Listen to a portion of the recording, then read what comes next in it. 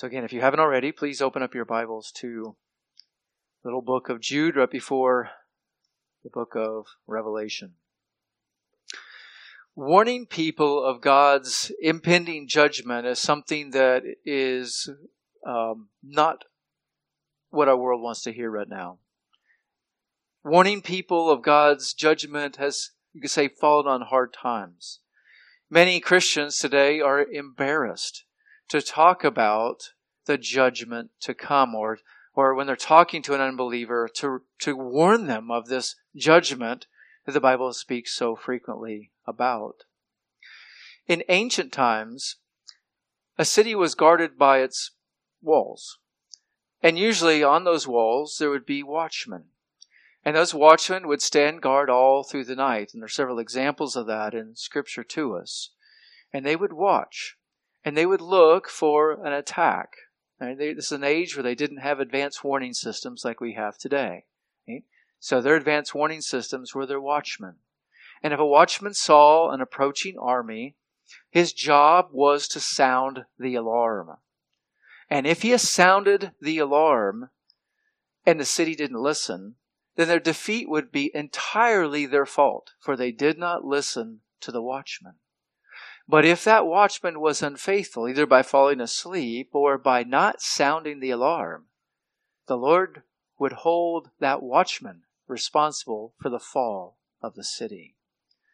God uses this very imagery with Ezekiel. Ezekiel is a prophet who ministered in what we call during the exile. He ministered at the same time that Daniel was ministering.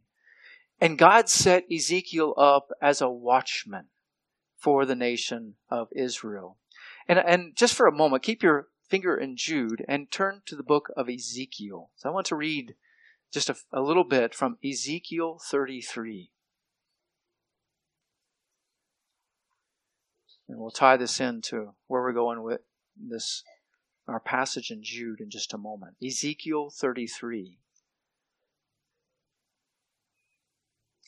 And the word of Yahweh came to me, saying, Son of man, speak to the sons of your people and say to them, if I bring a sword upon a land, and the people of the land take one man from among them, and make him their watchman, and he sees the sword coming upon the land, and blows on the trumpet, and warns the people, then he who hears the sound of the trumpet, and does not take warning, a sword comes and takes him away. His blood will be on his own head. He heard the sound of the trumpet, but did not take warning. His blood will be on himself. But had he taken warning, he would have escaped with his life. But if the watchman sees the sword coming, and does not blow the trumpet, and the people are not warned, and a sword comes and takes a person from them, he is taken away in his iniquity, but his blood I will require from the watchman's hand. Now as for you, son of man, that's Ezekiel, now as for you, son of man, I have given you as a watchman for the house of Israel, so that you will hear a word from my mouth and give them warning from me. When I say to the wicked, O wicked man, you will surely die, and you do not speak to warn the wicked from his way, that wicked man shall die in his iniquity, but his blood I will require from your hand. But as for you, if you on your part warn a wicked man to turn from his way, and he does not turn from his way, he will die in his iniquity, but you have delivered your life. Now, the Lord is not setting Ezekiel up for work salvation. Don't misunderstand what he's doing. What he is doing is holding Ezekiel fully responsible and accountable to the Lord his God for communicating the message that he gives them. That's exactly what Jude is doing. So go back to Jude. Jude is a book that is not very pleasant. Ezekiel, as well as some of the other prophets who were given this task, would have no doubt rather had a very encouraging, positive ministry. They would have liked to have a ministry of just telling people how good they're doing. But they were given the job of a watchman, and a watchman must sound the alarm. And in this book of Jude that we're going through, Jude is sounding the alarm. He is warning both believers and he's warning false teachers of what is coming. For Christians, he's warning us that the false teachers are amongst us, that we must contend for the faith. For false teachers, he is warning them of their impending judgment and warning them to turn. And with that in mind, let's look at Jude verses 14, 15, and 16 this morning. Let's just read those verses together. Again, remembering that Jude is in a larger sense telling us about these false teachers, what they look like, and what their future is. If some of the material sounds familiar, it's because it is. Jude is like circling back to make sure that we understand what he is saying and the future of these false teachers. Let's read together Jude 14. But Enoch, in the 7th generation from Adam, also prophesied about these men, saying, Behold, the Lord came with many thousands of his holy ones to execute judgment upon all, and to convict all the ungodly of all their ungodly ways, which they have done in an ungodly way, and of all the harsh things which the ungodly sinners have spoken against him. These are grumblers, finding fault, following after their own lust, and their mouth speaks arrogantly, flattering people for the sake of their own benefit. So Jude, verses 14 to 16, gives us a watchman's warning. And in that watchman's warning, he is going to give us 4 features of this certain judgment, of this judgment that is coming upon false teachers. And again, he's doing 2 things. He is urging the church to contend for the faith, and he is warning false teachers to turn from their wicked ways.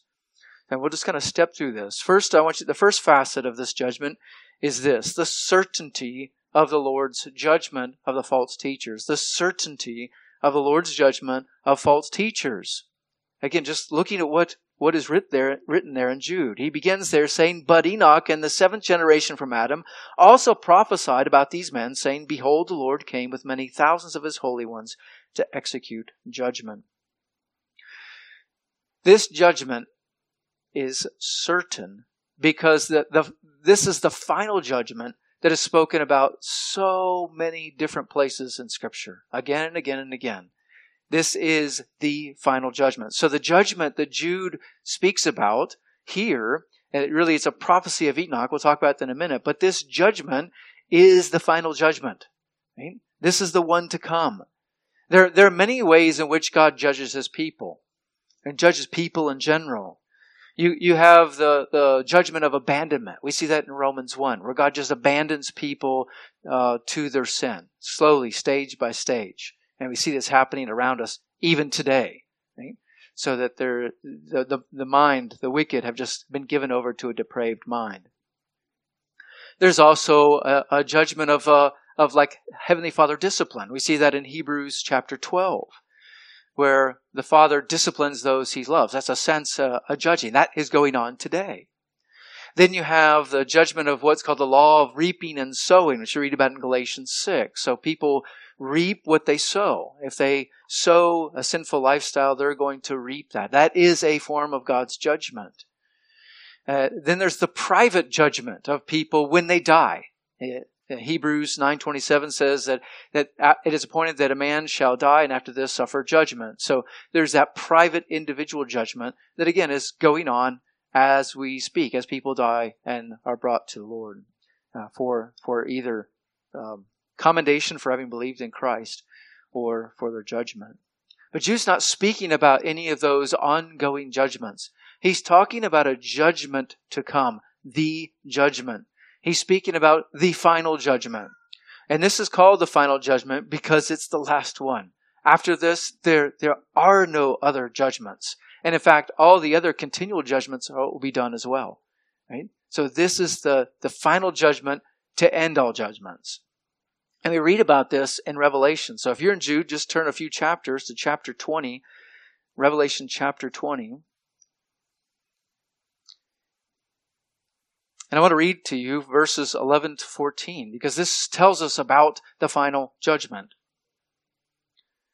Revelation chapter 20, verses 11 to 15. Then I saw a great white throne, and him who sits upon it, from whose presence earth and heaven fled away, and no place was found for them.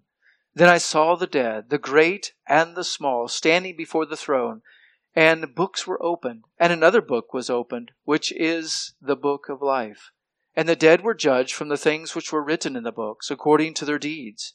And the sea gave up the dead which were in it, and death and Hades gave up the dead which were in them, and they were judged, every one of them, according to their deeds.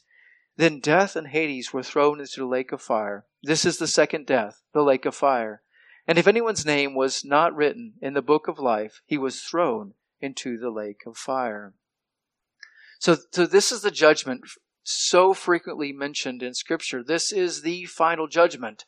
And we'll point to this at times again in the message this morning, but just see that God gathers all the dead. Right? No matter when they died, no matter how long ago they died, He'll bring them before Him. He'll resurrect them to face this judgment. And this is all included. And Peter also speaks about this judgment. You can turn to there. 2 Peter chapter 2, which is a parallel passage to Jude. We've turned to this on several occasions. But look at 2 Peter chapter 2, beginning at verse 4. 2 Peter. Beginning at verse 4. For if God did not spare angels who sinned, but cast them into the pit, and delivered them to chains of darkness, being kept for judgment, and did not spare the ancient world, but preserved Noah, a preacher of righteousness, with 7 others, when He brought a flood of the world of the ungodly, upon the world of the ungodly. And if He condemned the cities of Sodom and Gomorrah to destruction by reducing them to ashes, having made them an example to those who would live ungodly lives thereafter, and if He rescued righteous Lot, oppressed by the sensual conduct of unprincipled men, for by what he saw and heard, that righteous man, while living among them, felt his righteous soul tormented day after day by their lawless deeds, then the Lord knows how to rescue the godly from trial, and to keep the unrighteous under punishment for the day of judgment. Notice that, to keep the unrighteous under punishment for the day of judgment. That day of judgment is the day that's yet coming. It's not talking about a 24-hour literal day there. It's talking about an extended period of time where the Lord brings judgment upon the world. The Apostle Paul also speaks about this. He speaks about it in Acts chapter 17. You can turn there or just listen as I read that. Acts 17. Paul is in Athens and he is evangelizing. He is proclaiming Christ to those in Athens. And he says this. He says, therefore, having overlooked the times of ignorance, God is now commanding men that everyone everywhere should repent. Verse 31, look at that. Because He has fixed a day in which He will judge the world. He will judge the world in righteousness through a man whom He determined, having furnished proof to all by raising Him from the dead. So the judgment that Jude speaks about is the final judgment mentioned in Revelation chapter 20. It's the judgment that 2 Peter talks about, and it's the judgment that the Apostle Paul speaks about in Acts 17. This judgment is certain. It's been mentioned many times in Scripture. This judgment is certain also because this multiple times it has been repeated in Scripture, we know that it's been predetermined by God. And God always keeps His word. Now, if we go back to Jude and look at verse 14, we see an interesting statement. He says, but Enoch, in the 7th generation from Adam, also prophesied about these men. So, Jude is giving us a quote from Enoch. And basically what he's doing, he's saying that the judgment upon these men is so certain that he can go to an ancient prophecy of Enoch to prove that. It's not something that God decided lately. God decided this very early on. Let's try to understand what Jude is telling us through this prophecy of Enoch. Now, since there's more than one Enoch in the Bible, he says Enoch, seventh from Adam. Literally, seventh generation or seventh from Adam. So you've got Adam, you've got Seth. So Adam became the father of Seth. Seth became the father of Enosh. Enosh became the father of Kenan. Kenan became the father of Mahalalel. Mahalalel became the father of Jared, and Jared became the father of Enoch. And that's your 7 generations. So 7 generations. Remember, they did live longer at that time, a lot longer than we do today. But 7 generations. That places them still very early. This is pre-flood. This is the Enoch that is mentioned in Genesis chapter 5. He is one of only 2 men that are said to have not died, but translated directly into heaven. Let me just read Genesis 5, verses 21 and 24 to you, just to give us a little introduction to who we're speaking of Enoch. Genesis 5, beginning at verse 21. And Enoch lived 65 years and became the father of Methuselah. Then Enoch walked with God 300 years after he became the father of Methuselah, and he became the father of other sons and daughters. So all the days of Enoch were 365 years. Enoch walked with God, and he was not, for God took him. Okay? And that's about as much as we know about Enoch. Okay? Now, if you look in your Bibles, in your Old Testament, for this prophecy of Enoch that Jude talks about, you will look in vain. You won't be able to find it. It's not there. So what's going on? Well, Jude tells us of this prophecy of Enoch. And he says there in verse 14, Enoch in the 7th generation from Adam also prophesied about these men. So Jude is going to give us a picture of the false teachers that are attacking the church, that are within the church, that have snuck into the church, and he's using this ancient prophecy of Enoch. Now, again, you won't find this in your Bible, so what is he doing? Well, there's a book, what we'll call a non-canonical book, called the book of First Enoch. And there's a second Enoch. I don't remember if there's a third Enoch. Right? The book of First Enoch. And today we actually have about a third of that book is preserved for us. So Jude may be pulling from what was known of that book of First Enoch. Now the book of First Enoch is one thing, it's non-canonical. That means it's not part of Scripture. Secondly, it's what's called pseudographia. That means pseudo means false. It's like a false writing, meaning it wasn't written by Enoch. So it's named after him, but it wasn't written by him. That's why we use the term pseudographia. It was something that came later. Okay? So what Jude is doing is he is pulling from this non-canonical book, right? He could, because he's writing under the inspiration of the Holy Spirit, he could be getting direct revelation from the Holy Spirit, telling him these facts. That's a possibility. Right? But it's also a possibility that he is paraphrasing or quoting from the portion of the first Enoch.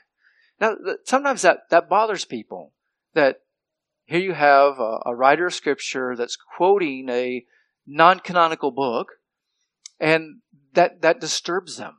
Right? One reason is because they think, well, is Enoch, first Enoch, is that part of Scripture? Well, the answer is no, it's not. Right? And just because Jude is quoting from First Enoch, if he is indeed quoting, it's not an exact match, but it's very close to what is in First Enoch.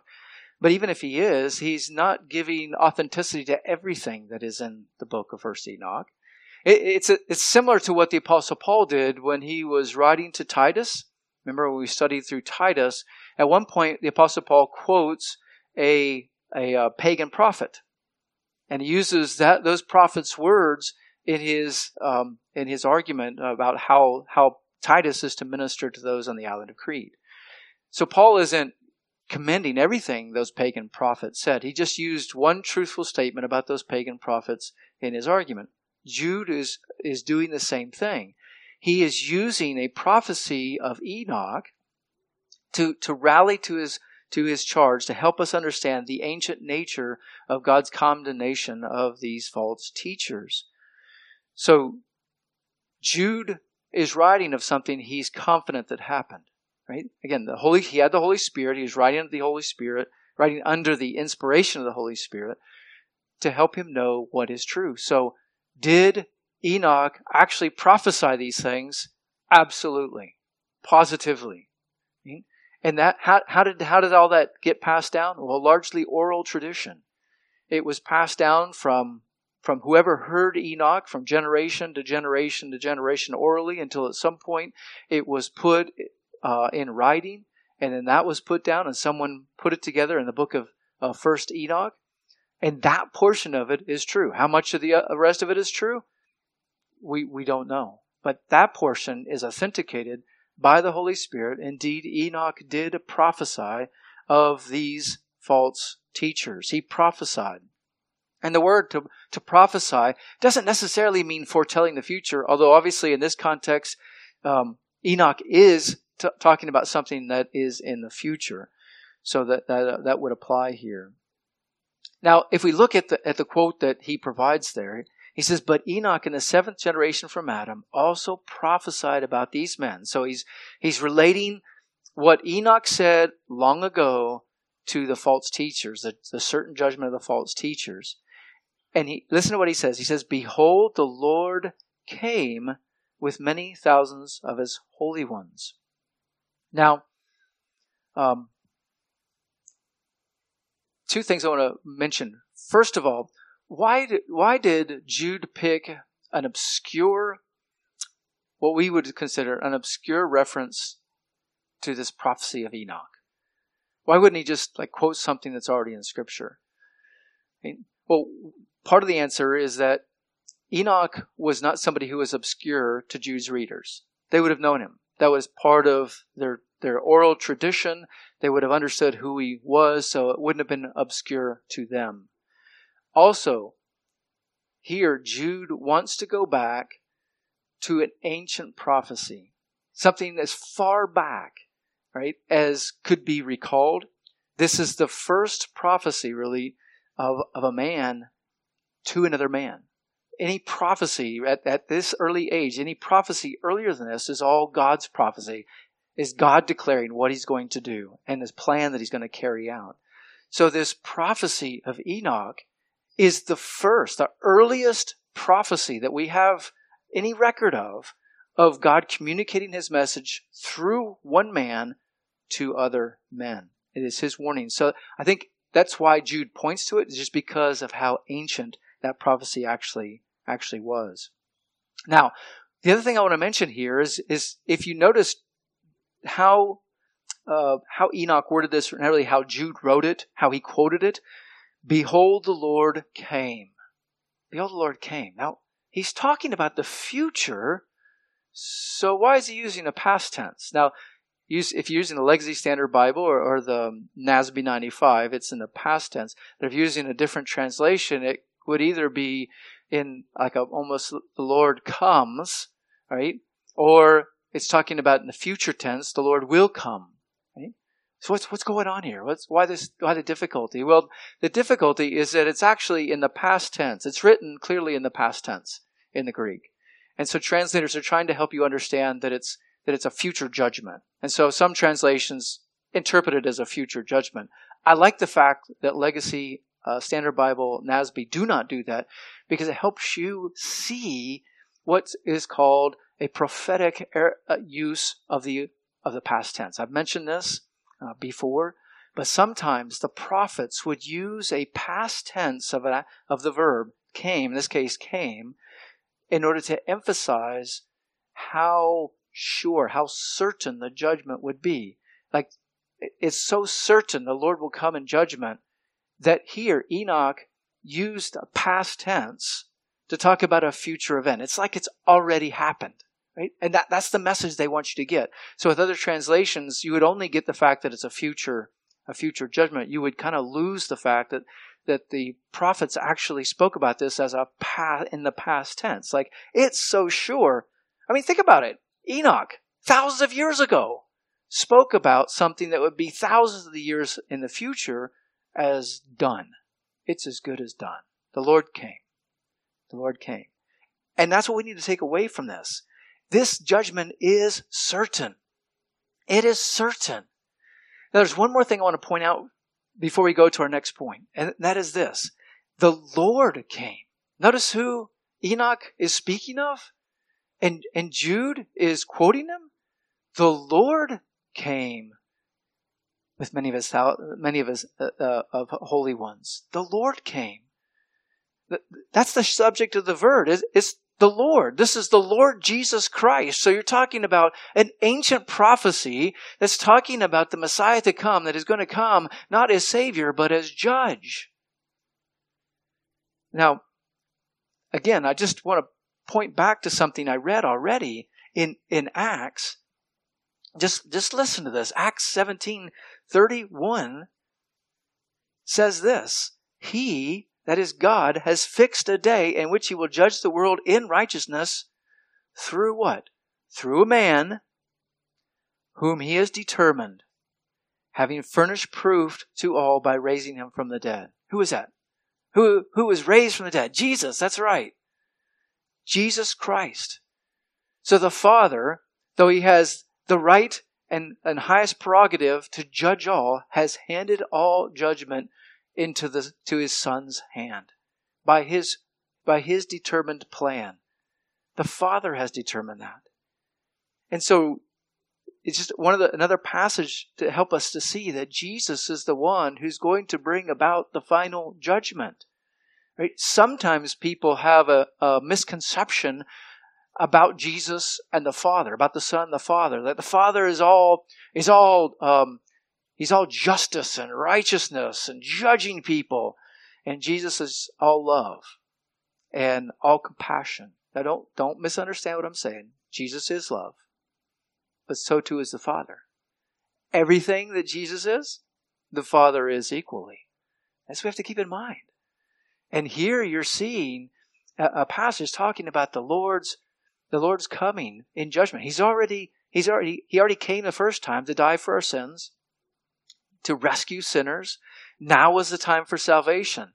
There is coming a time when the Lord Jesus is going to come to judge the world in sin. That will not be a coming for salvation. That will be a coming in judgment. That's what Jude is writing about. That's what Enoch prophesied about.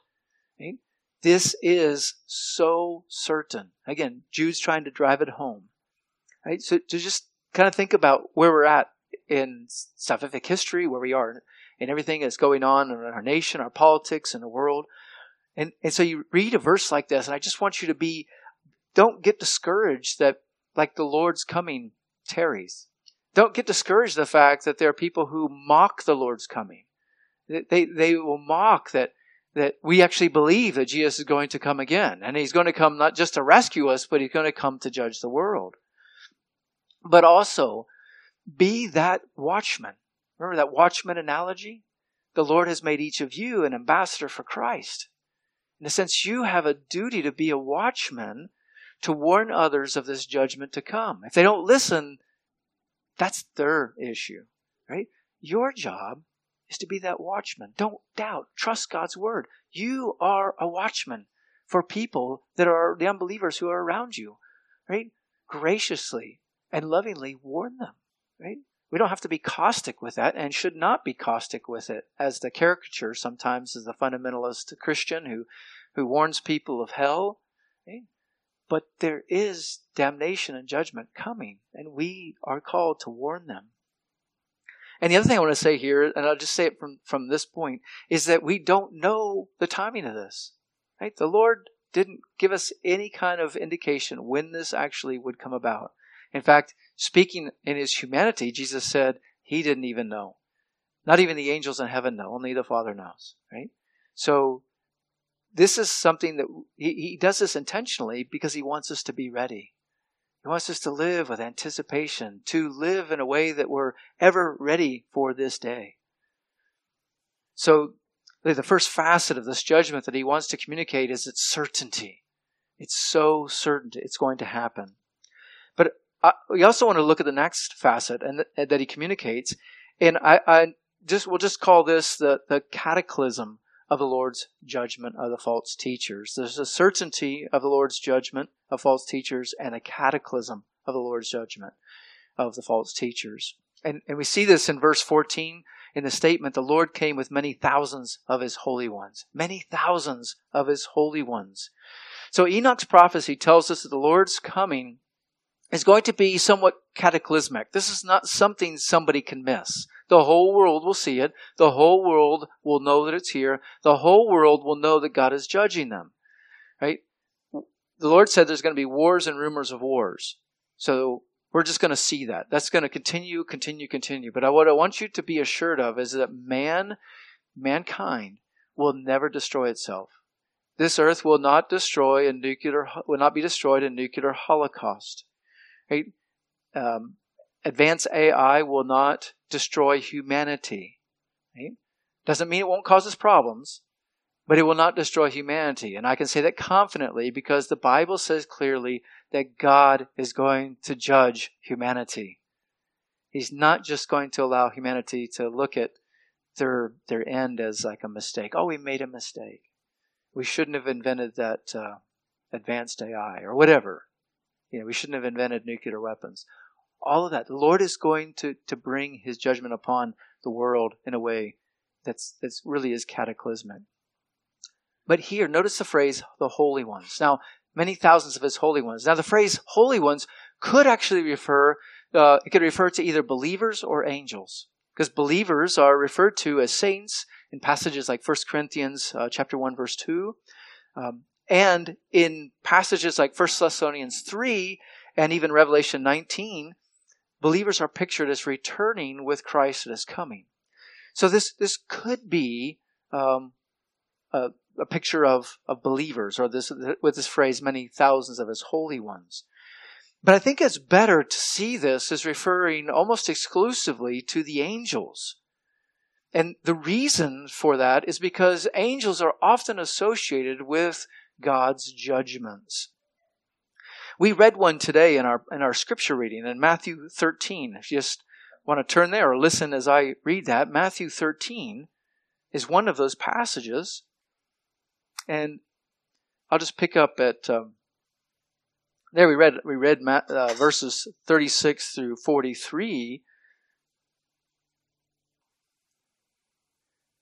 which is Jesus' explanation of the parable of the tares. So remember, in verse 39, he says, the reapers are angels. Verse 41, the Son of Man will send forth his angels, and they will gather out of his kingdom all stumbling blocks. Right? Those would be like referring to like false teachers, and those who commit lawlessness. So sin is lawlessness. So those are all the sinners. Those are the ungodly. And will throw them into the fiery furnace. In that place there will be weeping and gnashing of teeth. So the weeping and gnashing of teeth is very graphic kind of language to describe the pain and suffering that people who are thrown into hell in that fiery place are going to experience. Right? So Jesus speaks more of hell than of heaven. Now look at verse 47 of Matthew 13. 37 through 50 is another parable. And again, talking about the end of the age. Look at verse 49. So it will be at the end of the age, the angels will come forth and take out the wicked from among the righteous, and will throw them into a fiery furnace. In that place there will be weeping and gnashing of teeth. Then look at Matthew 16. Matthew 16, verse 24 through 27. Jesus said to his disciples, If anyone wishes to come after me, let him deny himself and take up his cross and follow me. For whoever wishes to save his life will lose it, but whoever loses his life for my sake will find it. For what will it profit a man if he gains the whole world and forfeits his soul? Or what will a man give in exchange for his soul? For the Son of Man is going to come in the glory of his Father with his angels, and will then repay each one according to his deeds. Notice that the Son of Man, Jesus, is going to come in the glory of his Father with his angels and will repay each one according to his deeds. That's talking about judgment. Then Matthew 25 is another place we could turn to see this. Matthew 25, looking at verses 31 to 33. Matthew 25, beginning at verse 31. But when the Son of Man comes in his glory, and all the angels with him, then he will sit on his glorious throne, and the nations will be gathered before him, and he will separate them from one another, as a shepherd separates the sheep from the goats, and he will put the sheep on his right and the goats on his left. Again, these verses are just showing us that the angels are often present when the Lord judges his people. And then we could see another passage from the Apostle Paul in 2 Thessalonians chapter 1. 2 Thessalonians chapter 1.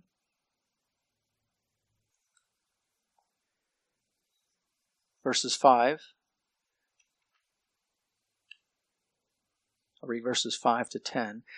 This is a plain indication of God's righteous judgment, so that you will be considered worthy of the kingdom of God, for which indeed you are suffering, since it is right for God to repay with affliction those who afflict you, and to give rest to you who are afflicted, and to us as well, at the revelation of the Lord Jesus from heaven with his mighty angels in flaming fire, executing vengeance on those who do not know God, and to those who do not obey the gospel of our Lord Jesus. These will pay the penalty of eternal destruction away from the presence of the Lord and from the glory of his might, when he comes to be glorified in his saints on that day, and to be marveled at among all who have believed. For our witness to you was believed. So these verses just help us understand that the angels are often associated with the Lord's judgment, when he comes in judgment. So this judgment that Jude speaks about, this prophesied by Enoch, it is a cataclysmic judgment. There's many thousands of his holy ones. Actually, the term there is myriads. And if it's the plural of myriads, so it's like 10,000s of 10,000s. Right? So it's all his angels, all the holy angels come him. Imagine what a massive army that they will appear, right? Brilliant and shining with the Lord's glory. You know, the Lord's people, Israel, couldn't even look at Moses with a dimmed reflection of the glory of God. Can you imagine what these holy angels radiating from the glory of God, the thousands, myriads, 10,000s upon 10,000s, what that's going to be like? They're going to strike terror into the heart of every sinner instantly.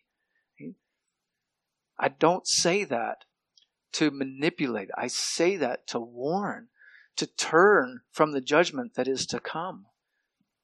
And for believers to be reminded of just what a judgment the Lord will bring upon the world, and what judgment he's rescued us from.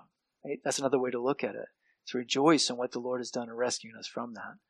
The third facet of this judgment I want us to point out, and that is what I call the content of the Lord's judgment. What is he going to do? The content of the Lord's judgment of the false teachers. What is he going to do? Right? Go back to Jude. So Jude tells us that he's going to come, just reading the prophecy of Enoch, behold, the Lord came with many of his thousands of his holy ones to execute judgment upon all and to convict all the ungodly.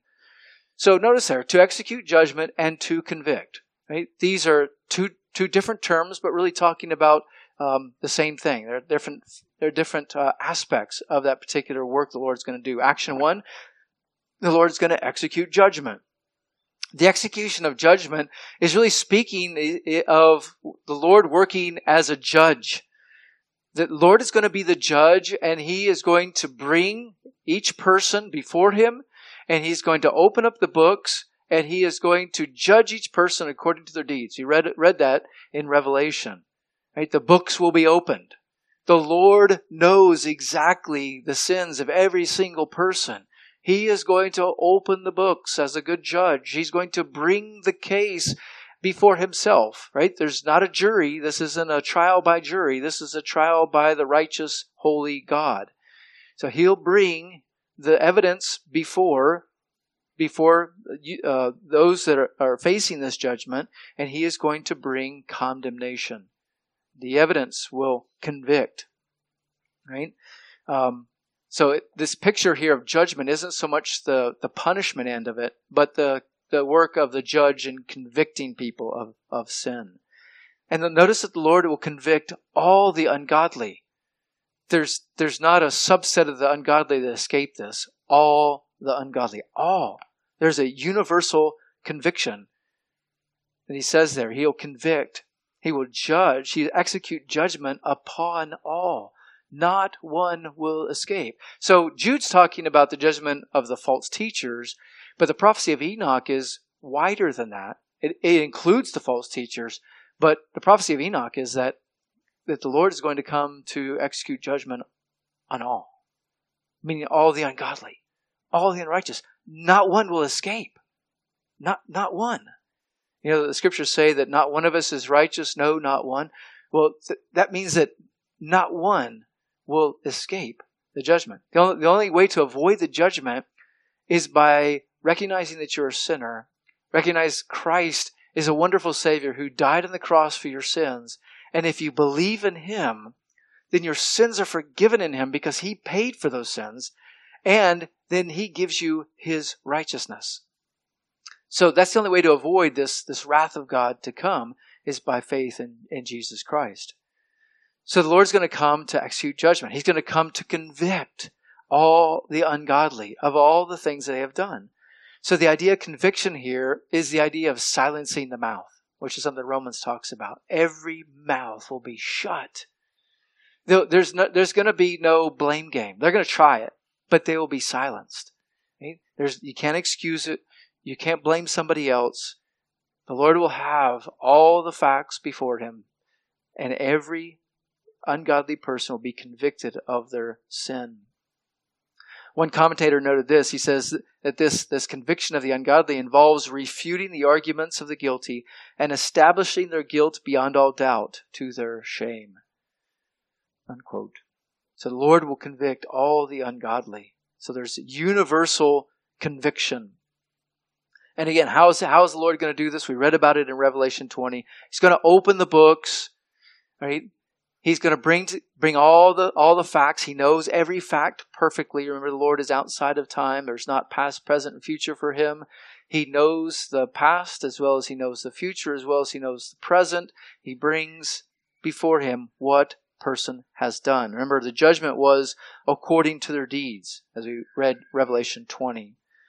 So this is what the Lord's going to do. He's going to bring judgment. He's going to bring conviction upon all the ungodly. So Jude writes of the certainty of the judgment, the cataclysm of the judgment, the content of the judgment, meaning what is the Lord going to do? But also notice the cause of the Lord's judgment. Why is there this judgment? The cause of the Lord's judgment is because they are ungodly. Look at the remainder of Jude 15 and verse even into 16. He says, the Lord's going to come to execute judgment upon all and to convict all the ungodly of their ungodly deeds which they have done in an ungodly way and of all the harsh things which ungodly sinners have spoken against Him. Okay, so one of the ways to know emphasis of a passage sometimes is by watching the repetition. Did you get that? The ungodly, the ungodly, the ungodly, the ungodly. Short verse said 4 times, the ungodly. Right? So ungodly, even there's 4 nouns that are used and 1 verb that are used. He's emphasizing the judgment upon the ungodly. God is going to come in judgment because people are sinners. They are ungodly. They deserve it. Now, what does the term ungodly mean? Well, ungodly just basically means to live in a manner contrary to proper religious beliefs and practice. And that's established in God's Word. So in a sense, God's going to use His Word, the law, as a standard for judging people when he looks at them. He's going to look at how they lived, and He's going to look at the law of God, which is written upon their heart and written in the Word of God, and He's going to use that to judge them. That's the standard for righteousness, is what's found in His Word. So ungodly just basically means something that's contrary to God's ways, or living in ways that are contrary to the way God wants us to live. So notice how these people are described. First of all, they are ungodly. Right before we talk about what they do or what they say, he says they are ungodly. So the ungodly people describes their heart. Their whole being is contrary to the ways of God. They're rebellious at heart, and they rebel against God. Now keep in mind, to be ungodly doesn't mean that it looks like the pagan, right, who hates God, or the atheist who openly throws his fist up to God. No, the ungodly can even look like the religious, and often does. Like the Pharisees and Sadducees, Jesus called them ungodly. They look like whitewashed tombs, but inside they're full of dead. There's deadness inside, right? The tombs that are whitewashed look pleasant on the outside, but inside they're just filthy. Smells, it stinks. There's nothing but death inside.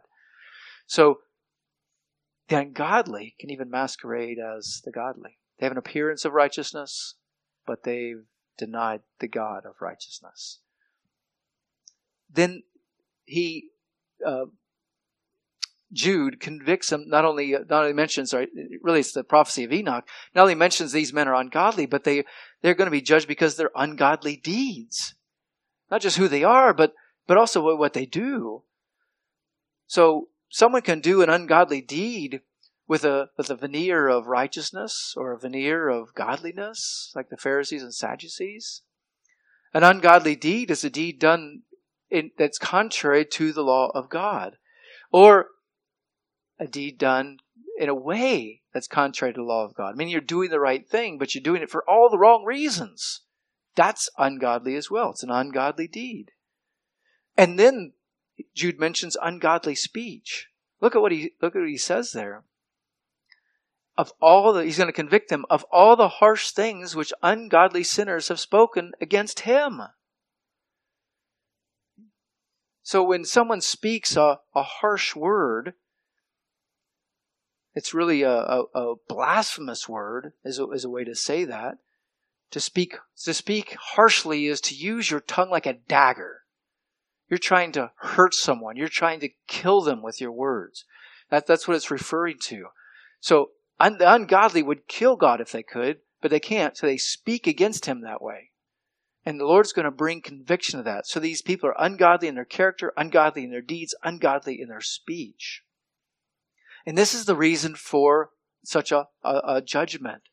You know, we often, let me just back up and say, if we want to know what God thinks about false teachers, you just have to look at his judgment of them, which is so severe.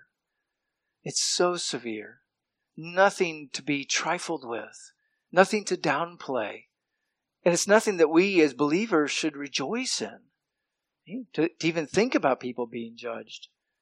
But we rejoice in our God who will bring about perfect righteousness and judgment.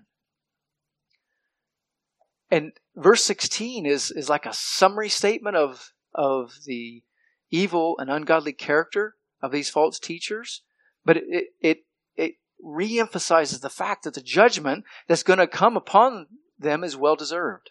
Listen to how he describes them. These, referring to, he's no longer quoting from Enoch. This is Jude now, writing under the inspiration of the Holy Spirit, talking about the false teachers. These are grumblers. The Greek term for grumbling is pretty, it's interesting. It's one that kind of sounds like what it is. You know, it's like, even in English, like grumble. Or it's kind of like, the Greek term is like that. Gargusma. You know, it's just like, you know when you grumble? You know, those who had seen children, you know it, or when your boss tells you something you don't want to do and you know you got to do it, you're like, you know, just, that's what it is. These men are grumbling against the Lord. Right? And this same term is used by the Apostle Paul in 1 Corinthians 10 in talking about the Israelites. And I'll turn there just because it gives us a good example, and that's exactly why Paul wrote that passage, 1 Corinthians 10.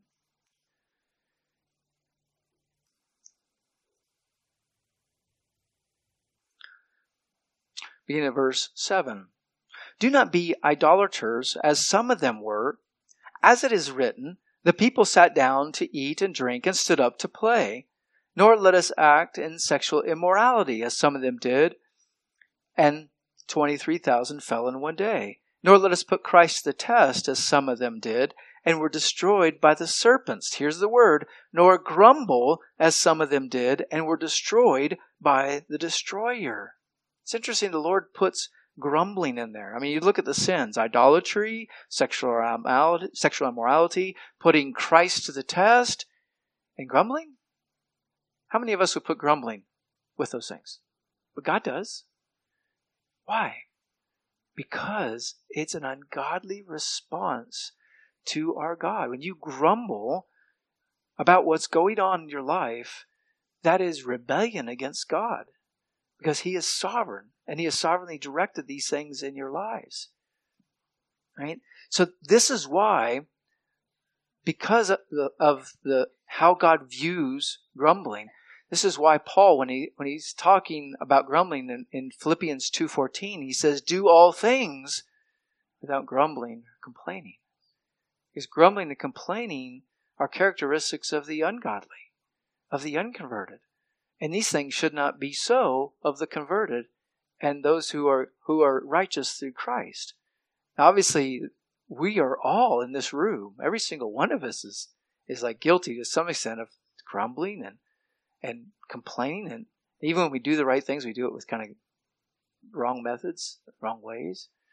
So even as we talk about the false teachers, and the judgment is all about that, apply these things to your own life. The Lord wants to purify. He wants to sanctify. He wants to grow you. That your confidence in Him is so rooted so deeply that when the temptation to grumble comes, you refuse it. Say, no, I will not sin against my God like that. And the good news is that if you do sin against God, He's so willing to forgive you. Just turn to Him. Tell Him. Confess to Him. And He's righteous and just, so quick to forgive, and abounding in loving kindness to all those who call upon Him. What a great God that we have, that forgives us. Even though we've been forgiven and we're converted, He's so patient with us as we struggle with things like this, like grumbling. Back to Jude. So these men are grumblers. They're finding fault. Kind of goes with grumbling. They're just blaming God, particularly God, but others too, but particularly God. They're just blaming God for all of their problems, all of their difficulties. Look, notice the next description of them. Following after their own lust. Following after their own lust. So we've talked about this in several times because Jude has. He's brought up how they just live for the lust of the flesh and the boastfulness of life. The lust of the flesh, the lust of the eyes. That's what these men are living for. And notice the next description. And their mouths speak arrogantly. They're boastful. They think too highly of themselves. And kind of a term that goes right along with that. In their arrogant speech, they are flattering people for the sake of their own benefit. They'll just tell people whatever they want that person to hear, what they think that person wants to hear, so that they can use them. They might want them to get money out of you. That's what you see, these televangelists and the health and wealth and prosperity so-called gospel that gets preached today. Those people just want money, fame, power. They'll say anything to keep and have that. Those are the false teachers that Jude speaks about. And the Lord is going to judge. So know that the Lord is going to preserve His people. He's going to preserve us. No matter how difficult things get, He has the power to preserve you through times of trial and difficulty. He also has the power to hold the ungodly, reserve them, and keep them reserved for the punishment, the judgment that is yet to come. So be assured of the Lord's judgment of false teachers. Be warned by that. Know that the Lord takes us very seriously. And for any that might be listening that is dabbling with teaching false things, right? The false gospel, know that you will be held accountable by the Lord himself. You will not escape unless you flee to Christ and repent of your sins now. And for you and I, as we await the Lord's return, we need to be ready to live our lives in growing accountability to our Lord, to honor and glorify him, to remember that we are watchmen. I want to go back to Ezekiel 33. As we close the service, or close this message. Ezekiel 33. To that illustration of him being, of Ezekiel being the watchman. And I'll pick up the reading of verse 9. Now as for you, Son of man, say to the house of Israel, thus you have spoken, saying, surely our transgressions and our sins are upon us, and we are rotting away in them. How can we live? Say to them, as I live, declares the Lord Yahweh, I take no pleasure in the death of the wicked, but rather that the wicked turn from his way and live. Turn back from your evil ways. Why then will you die, O house of Israel? Now as for you, Son of man, say to the sons of your people, the righteousness of a righteous man will not deliver him in the day of his transgression. And as for the wickedness of the wicked, he will not stumble because of it in the day when he will not stumble because of it in the day when he turns from his wickedness. Whereas a righteous man will not be able to live by his righteousness on the day when he commits sin. When I say to the righteous that he will surely live, and he so trusts in his righteousness that he does iniquity, none of his righteous deeds will be remembered. But in that same iniquity of his, which he has done, he will die. But when I say to the wicked, you will surely die, and he turns from his sin and does justice and righteousness. If a wicked man restores a pledge, pays back what he has taken by robbery, walks by the statutes of life without committing iniquity, he shall surely live, he shall not die. None of his sins that he has done will be remembered against him. He has done justice and righteousness, he shall surely live. Yet the sons of your people say, the way of the Lord is not right, when it is their own way that is not right. When the righteous turns from his righteousness and does iniquity, then he shall die in it. But when the wicked turns from his wickedness and does justice and righteousness, he will live by them. Yet you say, the way of the Lord is not right. O house of Israel, I will judge each of you according to his ways. Very serious words. All of that to say, when someone who is wicked realizes they're wicked, and they turn from their wicked ways by faith in the Messiah to forgive their sins, and they start pursuing righteousness, that's called repentance. So faith and repentance go together. There's a dramatic life change. So the Lord says, as surely as I live, all your sins that have gone before you, I will not remember them. What a blessed promise that is. He says, if you've lived a righteous life and you sin and you don't repent of that, all of your righteousness is not going to help you in the day of judgment for sin. The Lord called Ezekiel to be a watchman. The Lord calls you also to be a watchman. Warn sinners and contend for the faith. Let's pray. Our Lord God, we come to a passage like this and hear a passage like this. It's very somber. And Lord, I just ask that you would help us to remember that there is a judgment coming for the ungodly. That's not something we are to relish in or rejoice in. But you warn us of that. To help assure your people of what you're going to do, and also that we would contend earnestly for the faith, that we would take these things seriously and warn others. Thank you that you're a God who does warn. And I just ask that you would draw men and women to yourself in saving faith, whatever time we have left between now and your return, O God. Help us to be faithful ambassadors of Christ, faithful watchmen, warning those who are around us, and living for the glory of Christ our Savior, always rejoicing in you, even in the midst of such a somber message, remembering that in Christ there is much to rejoice in and a bright future for all who hope in you. Help us, Lord God, to live in light of these truths. In the name of Jesus we pray. Amen. Thanks for listening to the pulpit ministry of Medina Bible Church in Medina, Ohio.